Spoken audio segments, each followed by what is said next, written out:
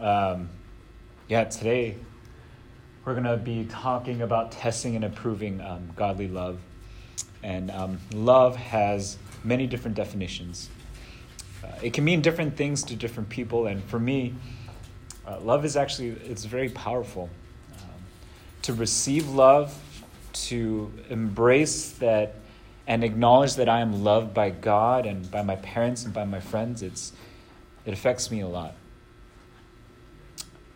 But I would be lying if I told you that love is always easy, right? If there are times when love is actually hard, when you fight, when you butt heads with people that you really care for.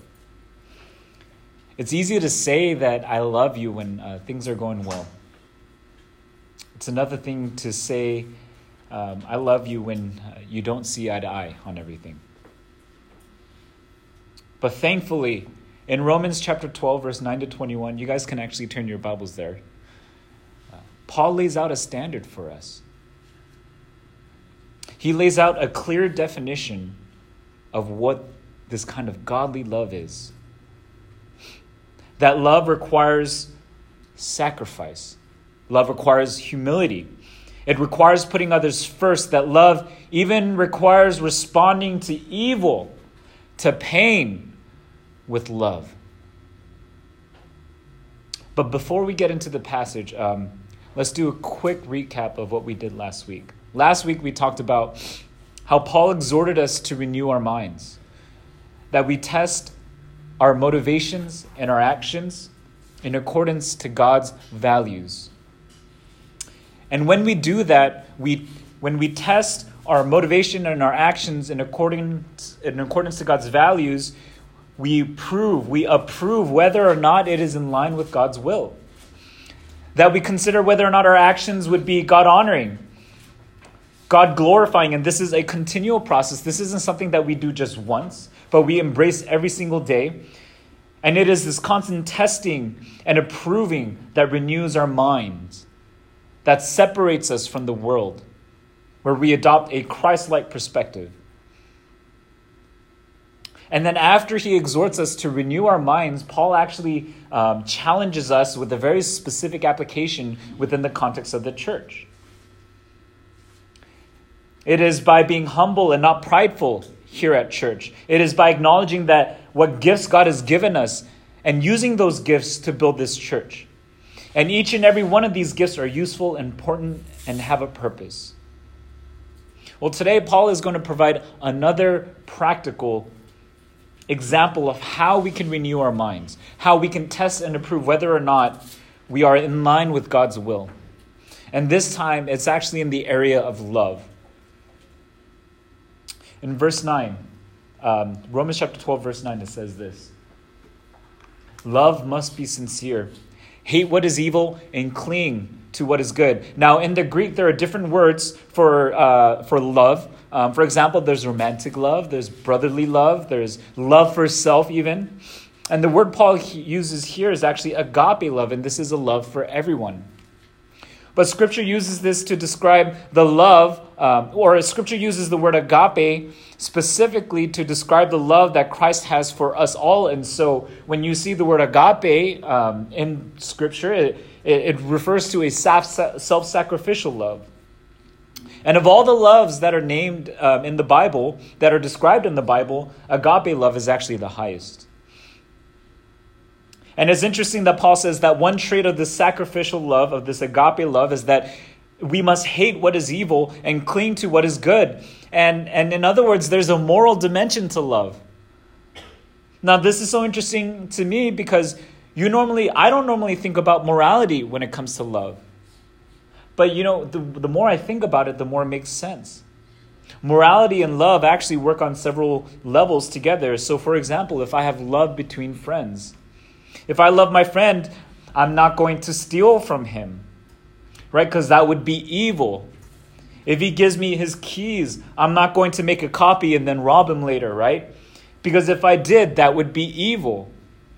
And if my friend does something that isn't morally right or isn't morally good, if I love him, I'm going to rebuke him. I'm going to call him out on it, on the hopes to point him to righteousness. I'm going to hold him accountable, and it's because I despise evil and I cling to what is good. What about marriage? Love within the context of marriage. Even in the context of marriage, this is true. Love has a dimension of morality. A husband shouldn't cheat on his wife, and a wife shouldn't cheat on his husband, because they together are supposed to hate what is evil.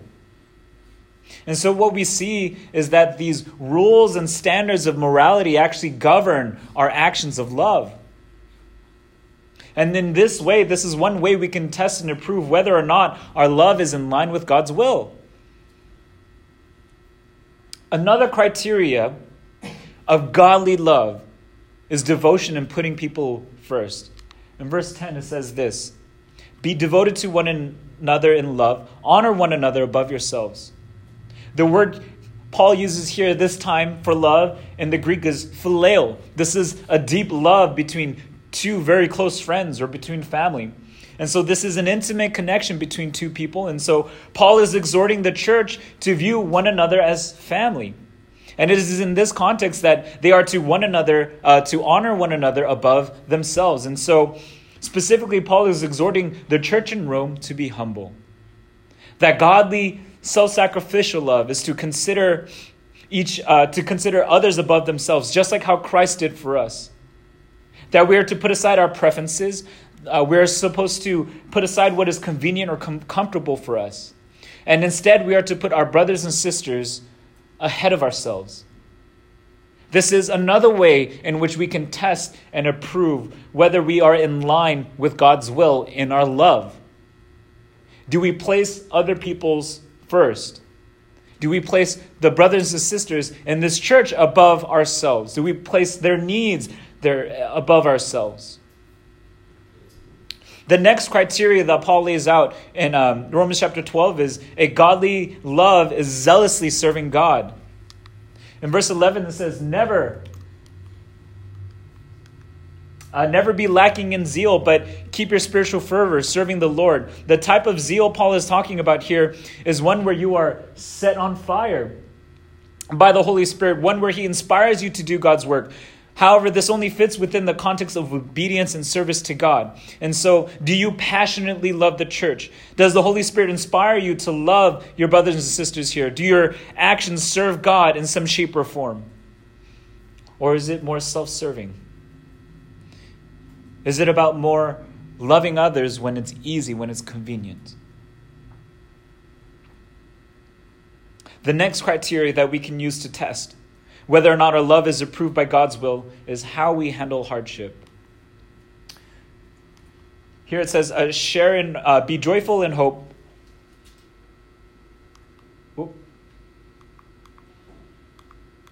Be joyful in hope, patient in affliction, faithful in prayer. When you face hardship, when we face tough decisions, when you feel lonely or sad, or like nothing is going our way, like how do we respond? Do we give up? Do we get angry at life? Do we get angry at God? Do we retreat and hide away? Or do we combat this hardship with joy? Do we wait patiently in the midst of affliction, trusting in God's sovereignty and that he works all things for the good of those who love him? Do we remain faithful to God in prayer by continually relying on his guidance, his support? Do we pray to God for relief?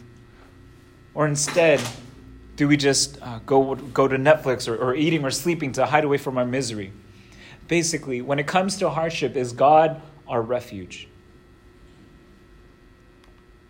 Next, we see that another criteria that falls within godly love, and it falls actually under the spiritual gift of giving and mercy. It says, share with the Lord's people who are in need. Practice hospitality. And I think it's very poignant that he brings this up because Paul is a missionary. And so the next season of Christianity that Paul has in his mind is one of evangelism, of spreading the gospel. Right? Because Christ says, go forth and make disciples of all nations. And so that's what Paul is doing. He's going from city to city. He goes to East Asia. He goes to the Middle East, and he tries to evangelize and preach the word of God. And so in his mind, he's thinking the next phase of Christianity is that of doing missionary work, of sending people out. And so that's why I believe he focuses here on hospitality. But not only is this a mission-focused command, but the role of giving to those who are in need, the role of hospitality is actually part of the DNA of the early church. We saw this in Acts during the Pentecost when all these people came, and Paul, and then Peter and the disciples were baptized by the Holy Spirit. They were speaking in tongues and they were sharing the word of God. And these people who had only planned to stay for the Passover, they see the Pentecost, and all of a sudden they see Peter speaking in tongues, and they see this truth, and so they decide to stay longer than they had anticipated. There's no bank account. They can't wire money, and so what the people in Rome do, they sell their possessions so that people can stay longer. They create tents and they create a community, and they give food to the people who want to stay and learn. We even saw this practice of giving when people are in need in the feeding ministry that the disciples had. When they fed the widows, and they fed the orphans, and it actually got so overwhelming that the disciples had to give it away to other members in the church so that they could handle it, so that the disciples themselves could focus on preaching and teaching. The next section that Paul actually shifts towards is the type of love that we should have with those who aren't Christian.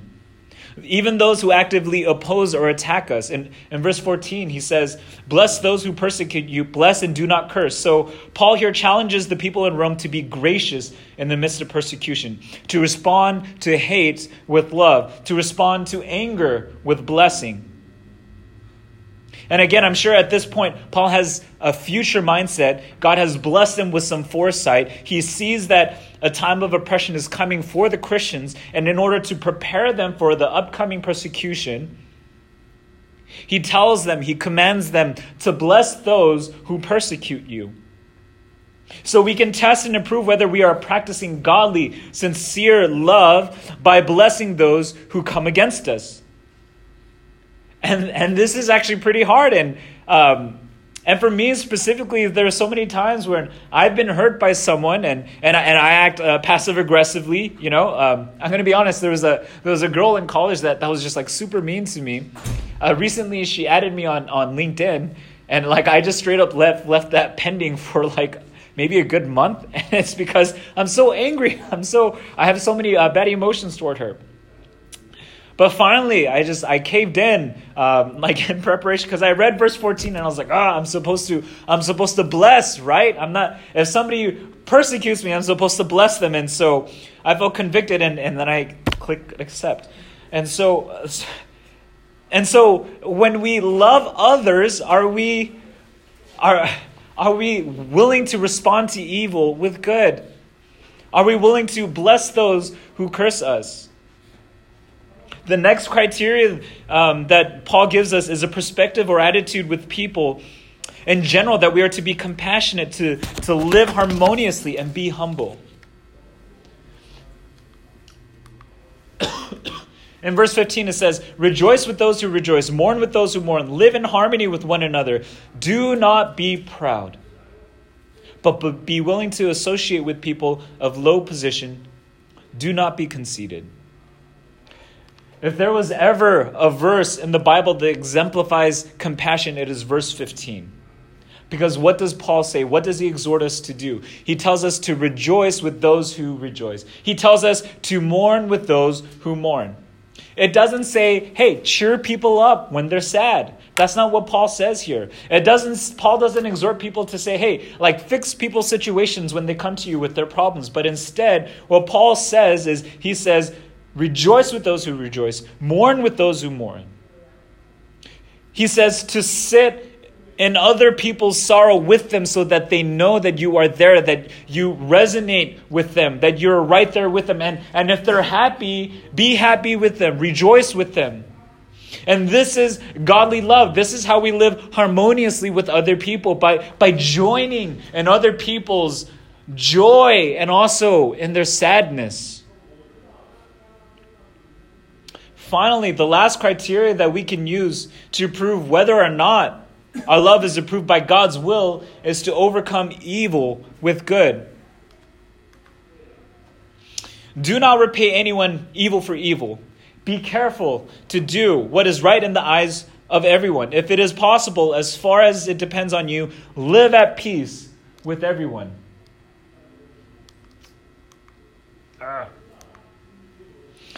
Do not take revenge, my dear friends, but leave room for God's wrath, for it is written, "It is mine to avenge, I will repay," says the Lord. On the contrary, if your enemy is hungry, feed him. If he is thirsty, give him something to drink. In doing this, you will heap burning coals on his head. Do not be overcome by evil, but overcome evil with good. And what a powerful concept here. Paul says, don't be overcome by evil. So when someone steals from you, if someone were to kill someone I loved, my immediate response would be to take vengeance. It would be to inflict the same amount of pain on the other person, the same amount of harm that they did to me. But what Paul says here is that rather than repaying evil for evil, we are to repay evil with good. And as I was praying and as I was thinking about why I have such a deep desire for vengeance whenever someone hurts me, God revealed to me that it has to do with a little bit of control. It has to do with me wanting to take justice into my own hands, to take justice for myself. But in verse 19 to 20, it says that justice is actually God's. It's not mine to have.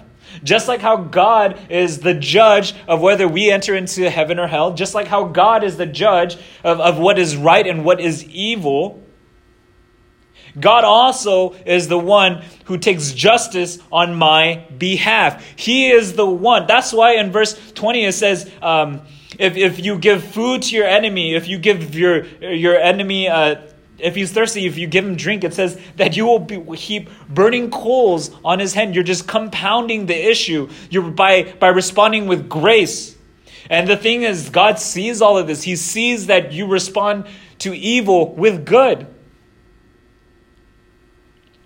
And we are able to do this. And that is and we are able to do this because we have God's love that grounds us, that sustains us, that showed us how to love others who are enemies.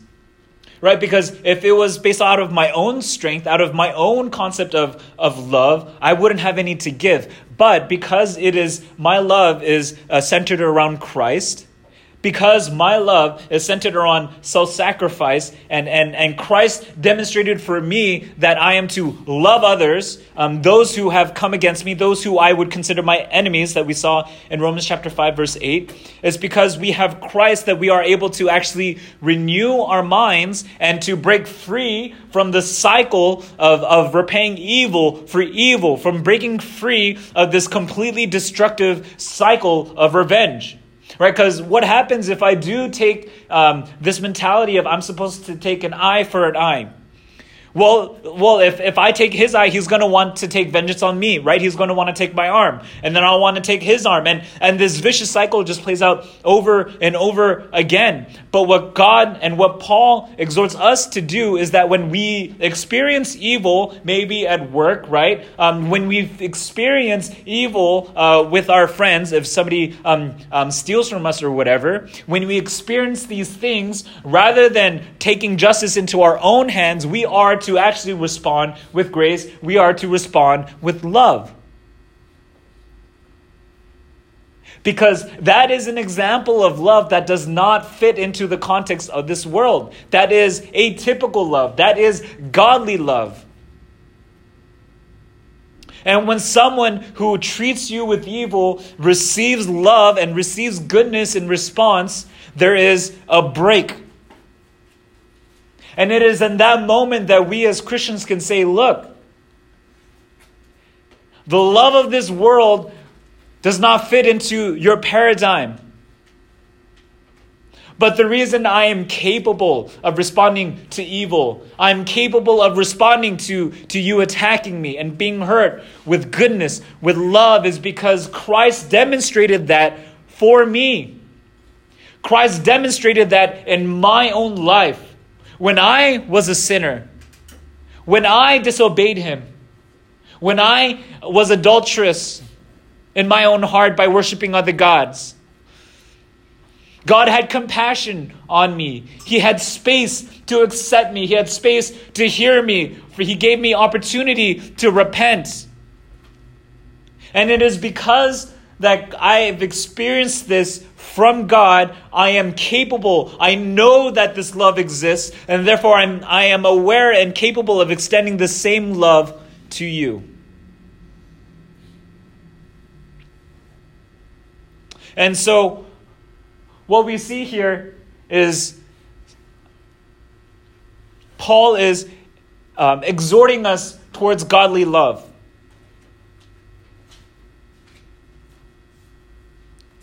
He calls us at the beginning of chapter 12 to renew our minds, to separate ourselves from the world.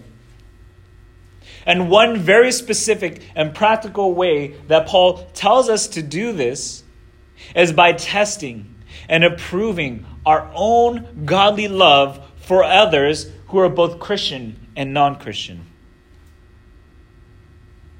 We are to hate evil, and we are to love good. We are to cling on to good. We are to put others first. We are to serve God zealously. When we are in hardship, we are to be joyful, patient, and faithful. We are called to actively be hospitable. And then finally, instead of repaying evil for evil, we are to repay evil with good. We are, in fact, to overcome evil, convince evil, point evil to good with our love. Now, when I look at this list, it's a tall order. It's a tall task. It's a lot that is required of me to have godly love.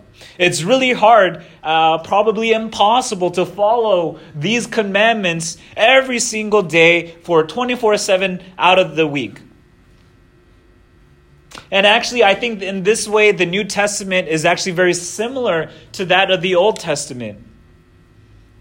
You see, in the Old Testament, the purpose of the law was actually, it was to set a very high standard so that our sins could be exposed. So that when we measured ourselves to God's standards, we would realize, man, we fall short. And when we fall short, it exposes in us a need. And that need is to have Christ.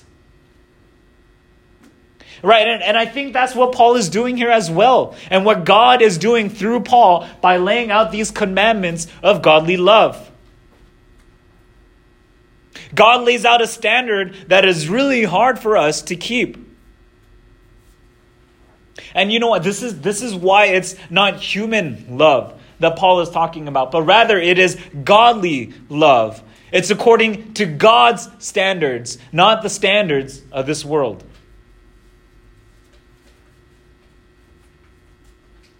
And so, just like how it says in this verse, when we are faced with hardship, when we are faced with something impossible, what is our response? Do we give up?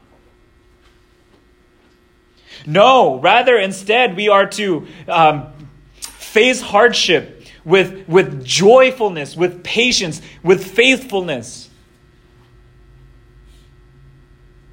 Our job and our role, and when we read this passage, is to view it as a goal for us to strive for every single day. This is something that we pursue after.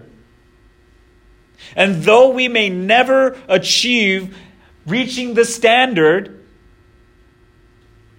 what we do is we enter into a process of constantly renewing our minds, of separating ourselves from the love of this world and instead adopting the love of God. We are invited, by laying out this standard, God invites us into a process where we are to resist loving evil, that we are to resist being selfish, to resist giving up when things are hard, to resist seeking vengeance. And as we enter into this process of striving for and trying to achieve what may be unattainable, what we'll see is that with the help of the Holy Spirit, we will eventually start to choose love more often than not. We'll choose goodness more often than not. We'll choose to be selfless. We'll choose to overcome evil with good more often than not.